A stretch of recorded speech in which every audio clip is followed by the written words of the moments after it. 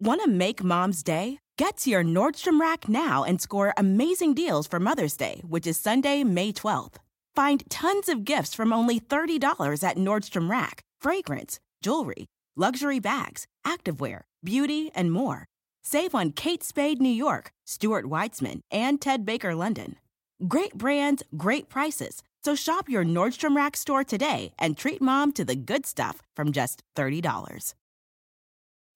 When you need mealtime inspiration, it's worth shopping Kroger, where you'll find over 30,000 mouth-watering choices that excite your inner foodie. And no matter what tasty choice you make, you'll enjoy our everyday low prices, plus extra ways to save, like digital coupons worth over $600 each week. You can also save up to $1 off per gallon at the pump with fuel points. More savings and more inspiring flavors make shopping Kroger worth it every time. Kroger, fresh for everyone. Fuel restrictions apply.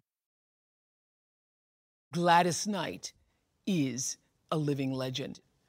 As both a solo artist and with her Pips, 7-time Grammy winner, Gladys Knight created music that is now woven into the tapestry of our culture. Her recordings of If I Were Your Woman and Midnight Train to Georgia are just essential and timeless. Even as a child, Gladys's voice had to be heard. She was 4 years old when she began performing at Atlanta's Mount Moriah Baptist Church. And it was just a few years later that she got her big break. It was 1952, and Gladys won a talent competition on the TV show, The Ted Mack Original Amateur Hour. Think of it as the Star Search or American Idol of its day. At that time, it was momentous for a young Black girl to win a televised competition. But that was just a hint of what was to come.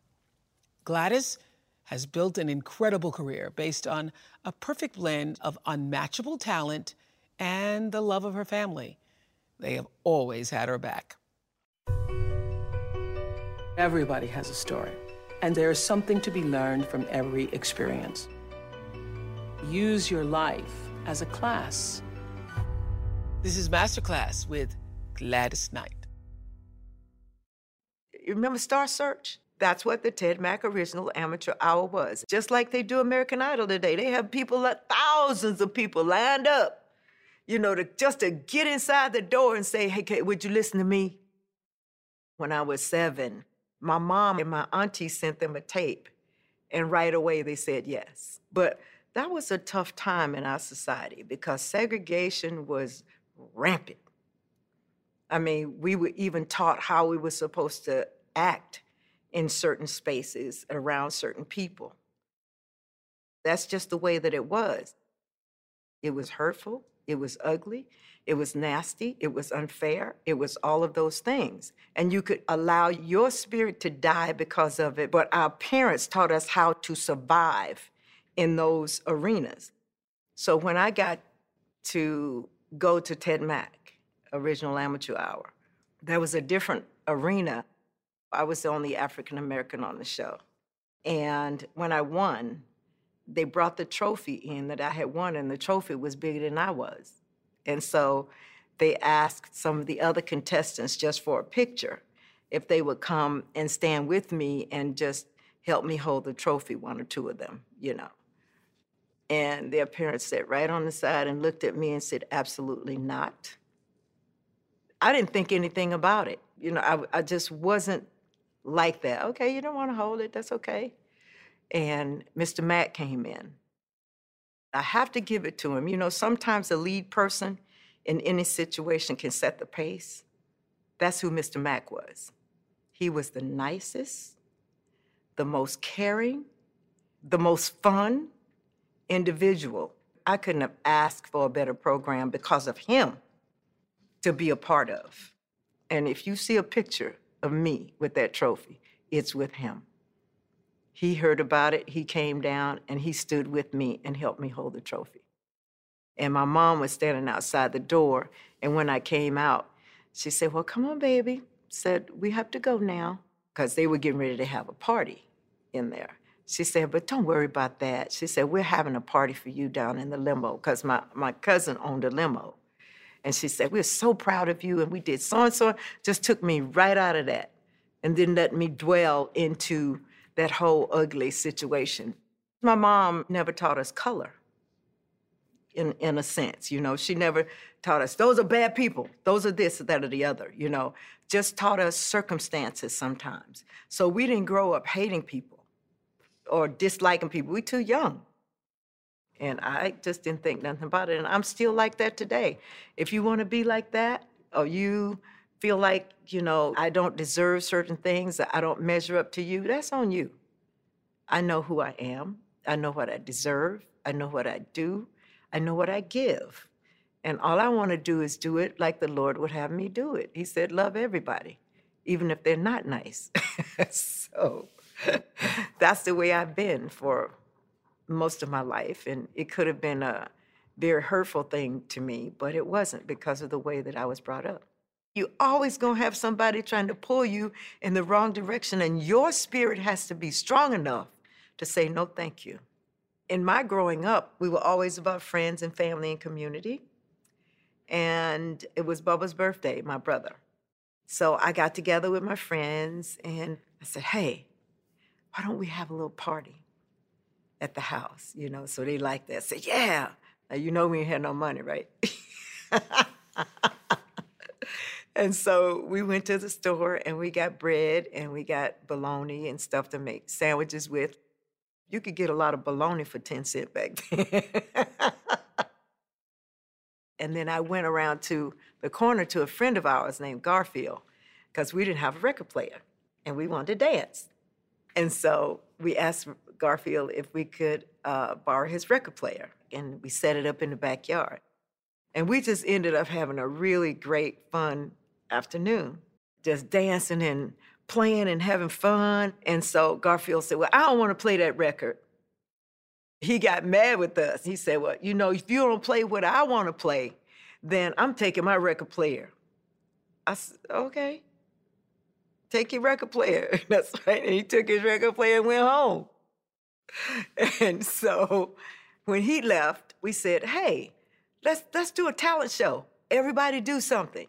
You can do whatever you want to do. You can sing, you can dance, you can tell a joke, you can do whatever. So my sister, my Brenda, my cousin Eleanor, my cousin William, and Bubba and me, and we used to sing in church together. We started singing, and everybody just really liked what we sounded like. You know, so they started clapping, yeah, that was good, that was good. So after the party was all over and everybody left, my mom said, you know what? Is that something that you guys would like to continue doing? And we said, yeah, it sounds fun to us. My mom said, well, y'all got to have somebody, you know, that's going to take care of you. She said, I'm going to call Pip. That's her nephew. He was just like a man about town. Every night he was getting dressed up, smelling good, going to the clubs and that kind of stuff. That's who Pip was back then. Very young man, though. And so she called Pip, and Pip said, don't be bothered with them children. That's exactly how he said it. My mom said, well, you're going to be bothered with these children. So he came over and he heard us sing, right?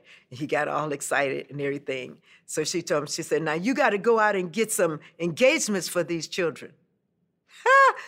And so he came back about 3 or 4 days later, and he said, I got y'all an engagement. It was for a tea at the YWCA, and they was going to pay us $10.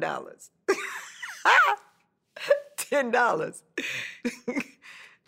And so we took it because we were excited about going to perform. We did 2 songs, Canadian Sunset and In the Still of the Night. And that was it. We know no more songs other than that. And we rehearsed it and we came off good. And then people started asking for us.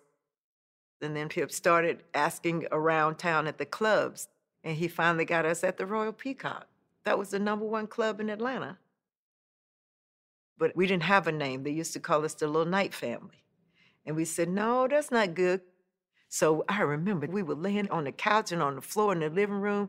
We came up with everything, cars and flowers and fruit and all that kind of stuff, trying to find a name. It said, that don't fit us, that don't fit us. And so finally, we just came to it and said, you know what? Who's our manager? Pip. Well, why don't we name ourselves after Pip? He's been doing everything for us, you know. They said, yeah, that's right. So we started calling ourselves the Pips. During our time of working in Atlanta, we were playing the big showrooms, and Pip took us to see everybody because he wanted us to be of the top notch, the Platters, all the people that had good names and solid careers. Dinah Washington came to town, and we were on the show with her that night. Her personality, she was kind of gruff, so to speak, you know, and she'd be cussing out the musicians and everything. And I hadn't seen that behavior before, you know. And so we went over, and she started talking about it. So you guys are gonna be singing tonight, huh? Very gruff. And we said, yes, ma'am. That night, we were getting dressed, and they didn't have a dressing room for us, but we had to change clothes. And so they took towels and hung them over a string so that we could get dressed. But we had learned how to dress from the top down without getting totally undressed. You know, you take whatever you had on the top, and then you put your top on, and then you pull your dress down, then you pull everything off, okay? Well, me, being all nervous and behind everything, you know, I forgot to take my slip off.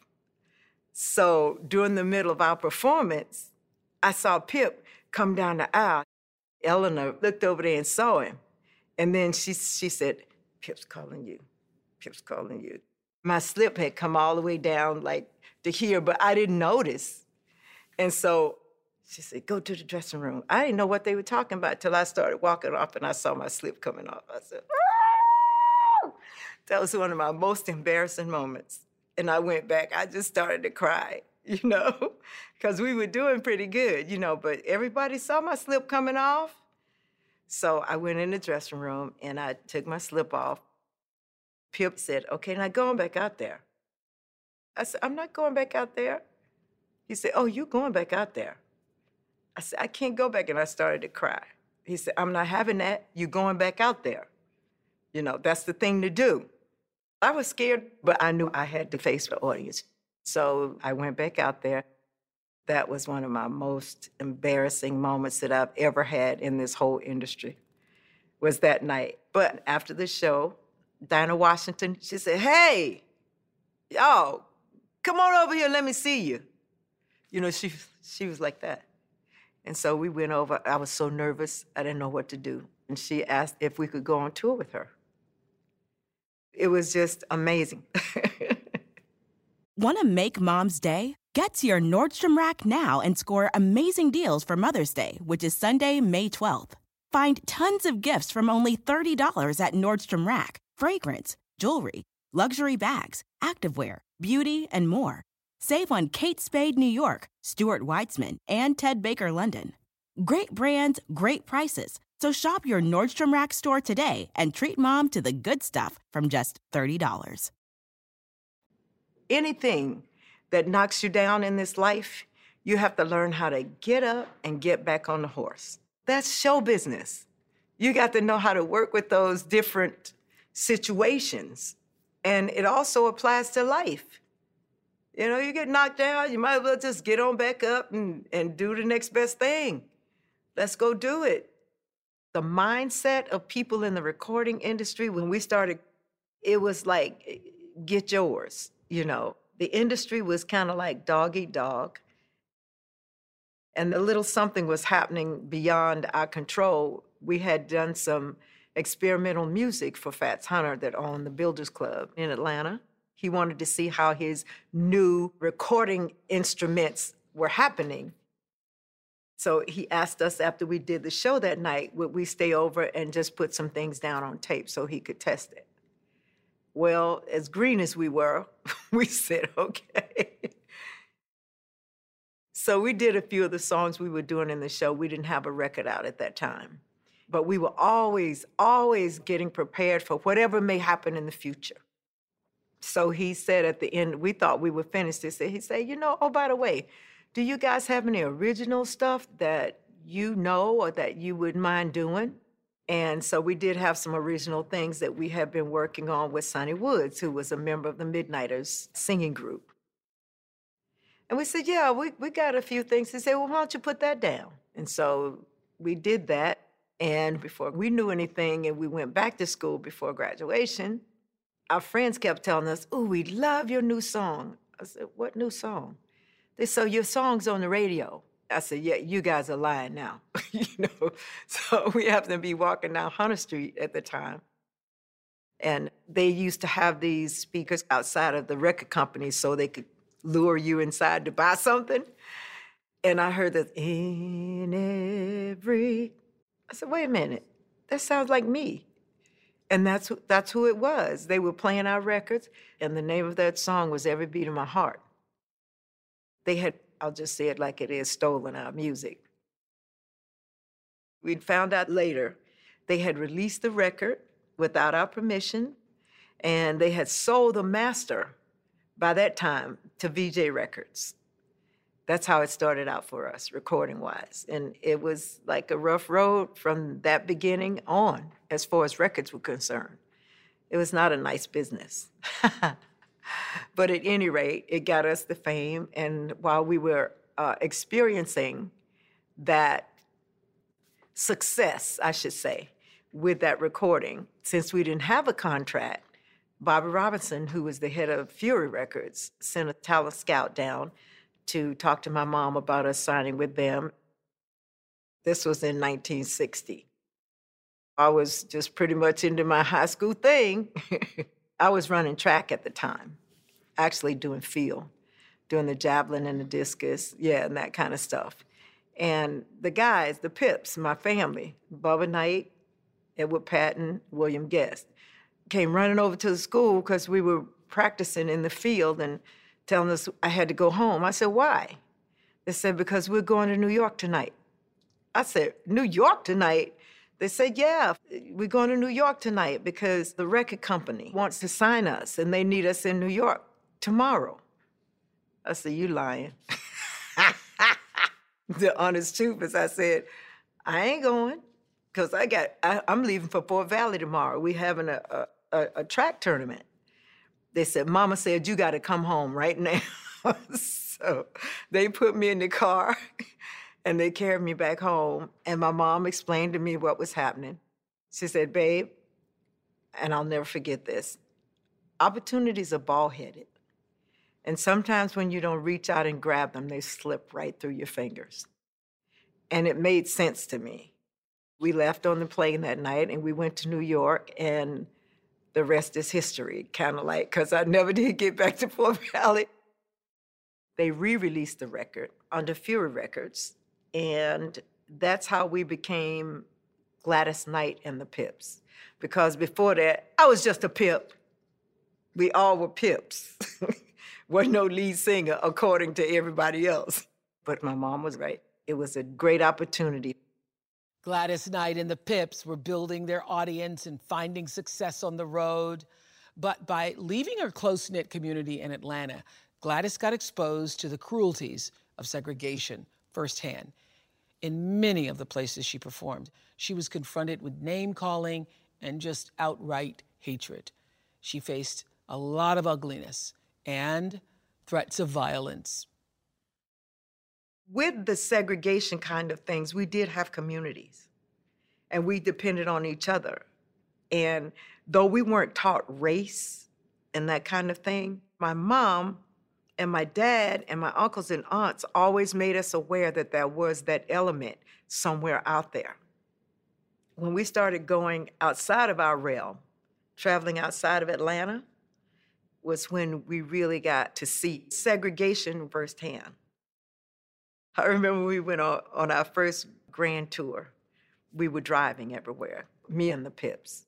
The further south we went, the atmosphere changed. We stopped at a service station to get some gas, and we filled up the tank. And I said, well, wait a minute, while we stopped, I need to go to the bathroom. So I got out and I went around to where I saw the bathroom was, and the door was locked. So I went back around inside and I said, "Sir, do you have a key to your restroom? I need to go to the restroom, please." And he said, "We don't let niggas use our bathrooms." And when he said that, as young as I was, it shocked me, because it was never in your face like that. Now, I couldn't be no more than like 13, 12. I said, "You mean to tell me that we just bought a whole tank of gas from you and we can't use your bathroom?" I said, "Are you giving us our money back and come get your gas?" The guys came to the door and told me, come on out of there." I was just going on a rage. They grabbed me and threw me in the car. I said, "Look, you know what? You about to get us killed." I said, "What?" He said, just be quiet. Don't be saying anything to anybody like that." I said, "But it's the truth." They said, "Well, yeah, but it's not like that down here." So that was my first encounter. I was so mad. I didn't know how to hold my peace.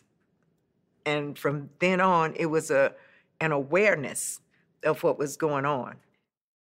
I remember us traveling together. We used to do motorcades to go on tour. It'd be Chuck Jackson and Jackie Wilson and Dee Clark and Sam Cooke and Jesse Belvin and us, just carloads full of us, just going so we could be in safety. And they would separate the audiences. Back in those days, we'd do a concert for the Caucasian people up in the auditorium where they had the cushioned seats, and then they would do a dance downstairs with no seats, just people crowded up in the place for African Americans or people of color in the basement of wherever they were. And that bothered us, but we just sucked it up. Then you back on for the next show. One time we were coming through Alabama and siren went off. Yeah. It was about 5 carloads full of us. They weren't speeding or doing anything. We were very careful when we were down south. Pull us over to the side of the road and said, "What you boys doing?" Very disrespectful, "Y'all ain't going nowhere." And they said, "Y'all got to follow us." And so we got back in our cars and they drove us way back up in the woods. And finally came to this house-looking thing. They had cells in the back of the house. And they put all the guys in the cells.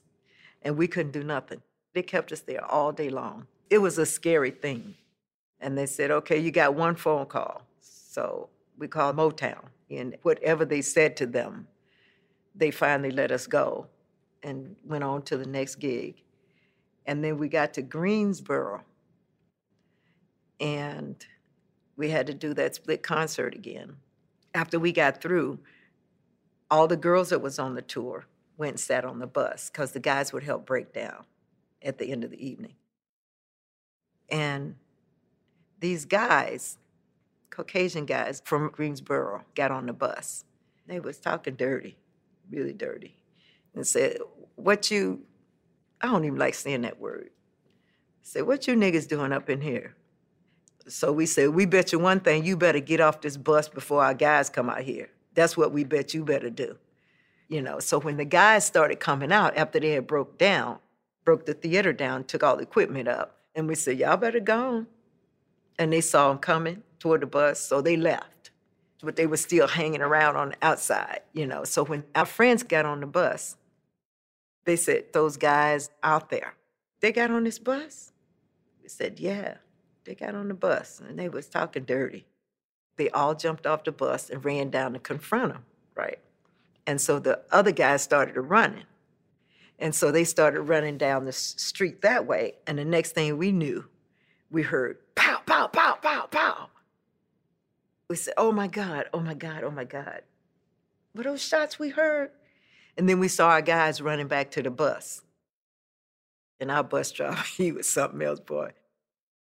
And he closed that door and went around that corner, and he was gone, boy. Everybody was just being thrown all over the bus because he was getting out of town. That was very scary. incident. It's so ugly. It's just nasty, you know? We have to learn from these things.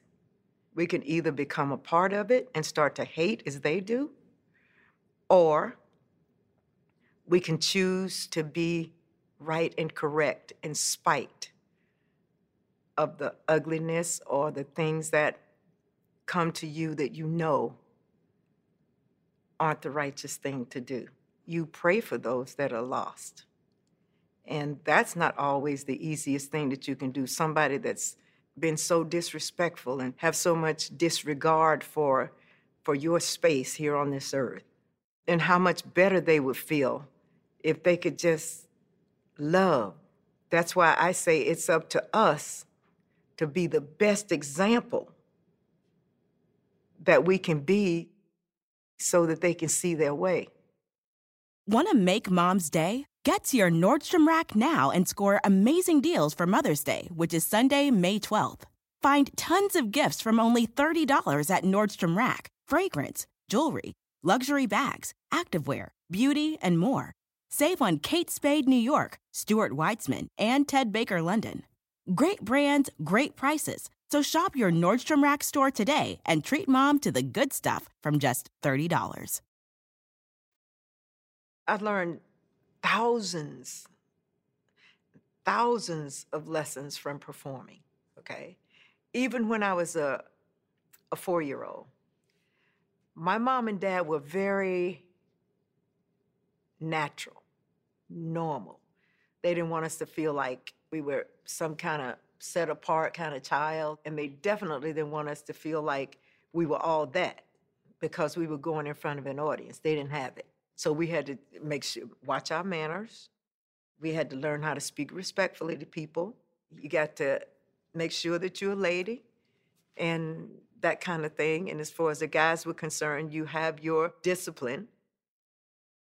So we grew up with that, and I still carry it with me. And I felt it was important that I set the example, first of all, for my children and my family, and then to be an example for those people in the audience to be respected that way. It's very important that you love and respect yourself first. And then the rest comes after that. They feel like if you respect yourself, that's the way that you want to be treated. You want to have respect in return. And you can't ask for something that you're not giving. And that's why we were always aware of and on top of being respectful to our audiences, to people in general, because that's the way we were raised. And it's worked well for us so far. So far. They think everybody was born at Motown. We were not born at Motown, all right? We have been in the business so long before Motown ever came about. A lot of the artists we knew as they came out, the Temptations, the Four Tops, the Originals, Marvin Gaye, everybody that was at the company, they would kind of gravitate toward us. And of course, we had open arms. But as far as the company was concerned, we were not very high up on the roster, so to speak. And to be very open and honest with you, if you were female, you really didn't get a lift up as far as your promotion, as far as them thinking you were great. So we said, we're just looking for a hit record right now. You know, felt like you guys may be able to help us get one. And if you don't want to do that, we'll go on anyway, because we've always built our thing on our performances. That's where we got all of our money from, was going to work, like my dad did and my mom did. We just said, we're not doing that anymore. If we're not going to profit from this music that we make, let's just make ourselves great entertainers. That way we can control our own money. When we go to work, if you don't pay me up front, you don't get the show. You're out of here, you know? And that's how we started to make a little headway. It was something that we just had to fight for. You gotta have faith in yourself. So we put our faith in ourselves. That's how we kept it going. For Gladys Knight, her great musical success was not always equaled in her romantic life. She's been married 4 times, the first time when she was only 16 years old. And she'll tell you that back then, she did not understand the seriousness of the marriage covenant. Today, though, Gladys is married to the man of her dreams, William McDowell. Together, they have an enormous extended family. And now Gladys's home life is like her music. It's filled with harmony. Getting married and staying married, to me, getting married that young, you don't understand what the covenant of marriage is really all about. And that's what helps you to have that glue, is when you understand the covenant. It's a covenant. It's not just something you do so you can have legalized sex. Okay? And that's what too many of us thought about. It's just been an ongoing progression for me to have the wonderful husband that I have now. And matter of fact, he just smothers me with love. I tell him, I said, look, I'm grown. I met him, long time ago, way before we got married. And we were just good friends. And we were talking one day, and I don't know, just something kind of clicked with us. And my husband is a child magnet. He is. He's a child magnet. They just hang all over him. And we have 17 grandkids and 10 great-grandkids. The family just grew and grew. My grandchildren, I adore them, and they adore me. They call us for things. Grandpa Will, you know, all my kids and grandkids call me Poppy, okay? Well, Poppy, can you tell me how to cook this? We try to give them what our families and our parents gave us. They never let up, no matter how bad things were, you know, and I'm so proud that we have the same standards. If you could see our family and know how much we love each other, I feel so honored and so blessed and all of that, to have the family that I have. It's community, and we love each other. But it takes a whole village to raise these children. When I decided to go solo, after 40 years with the group, you know, we all grow up in different ways. And you have your ways of doing things, and I have my ways of doing things. I felt that the life, the entertainment life, was distracting us from the way that we started out, being so dedicated to what we needed to do. Plus, I had a family, and I didn't have a two-partner family like you guys do. It was just me. I have been nursing babies, going on stage and ask somebody to hold them. Y'all don't go through what I go through. And I came up with the idea of just, hey, let me just go and see what I could do on my own. I told my brother, I have to go. And he was upset by that because he knew the group that we had known for 40 years was about to come to an end. And he got angry with me. I said, I owe this to my kids. I owe it to myself. I deserve to try. So I made up my mind, and I left the group. Well, I was scared too, walking out on a stage by myself. All you have to do is just step on out there, even if you make a mistake. And it's not good. I say that to anybody that's trying to make it. You're gonna make mistakes in the beginning, but that's how you learn. And that's how you build up your self-confidence, because one of these times they're gonna do this. And that's gonna give you enough to go ahead and do all the other things that you can and want to do. In the beginning, going on stage, I wasn't saying nothing. That was the whole thing. They said, you gotta talk to the audience. I said, and say what? You know, because I would just start singing. You know, they said, no, that's not how you do it. The Pips used to push me out front. You supposed to say something. I said, hey, I'm not the only one in this group. You know, you step up there and say something. Because everybody was afraid they would say the wrong thing and they would get heckled. So they kept pushing. So after every song, I started saying, thank you very much. They say, you got to say something besides thank you very much. If you were in my audience, I would think about you as being a part of my family or a friend. That way I can talk to you that way. If it's something that I've been through, I'm going to tell you about it. Just real, simple things. The music, we're going to give it to you the way we hope that you'll like it. And on top of that, we may not have time to do everything you've made popular for us, but hopefully these are some of your favorites. Or I just talk to them. If I see somebody in the audience that's just upset, I'll ask him, I said, what are you crying about? You know, to lighten up things, you know. I have to have contact with the audience. That way it's not a false thing for me. I'm actually talking to you. I'm happier when I'm singing, not because of the notoriety, but because we connect. I want everybody to be happy. I want everybody to be prosperous. That's what I feel in my heart. And if they see that in you, it changes them just to know that you can make a difference in somebody's life. Lift people up, you know, because they have so many gifts to give, too. We could have such a better world if we would just, one by one, just do that and keep just uplifting our people. I just like sharing what I have and what I've been gifted and blessed with. They said, now that you know how to talk, you don't know how to shut up, do you? Step on out there, even if you make a mistake. I love that. That is called fearlessness. So much in Gladys's life has been about taking big risks and making adjustments along the way.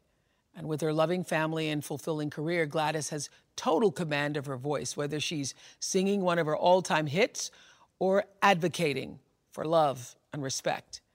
And when Gladys speaks to a crowd, her ability to connect with an audience is unmatched. She reaches all of them on a soul level.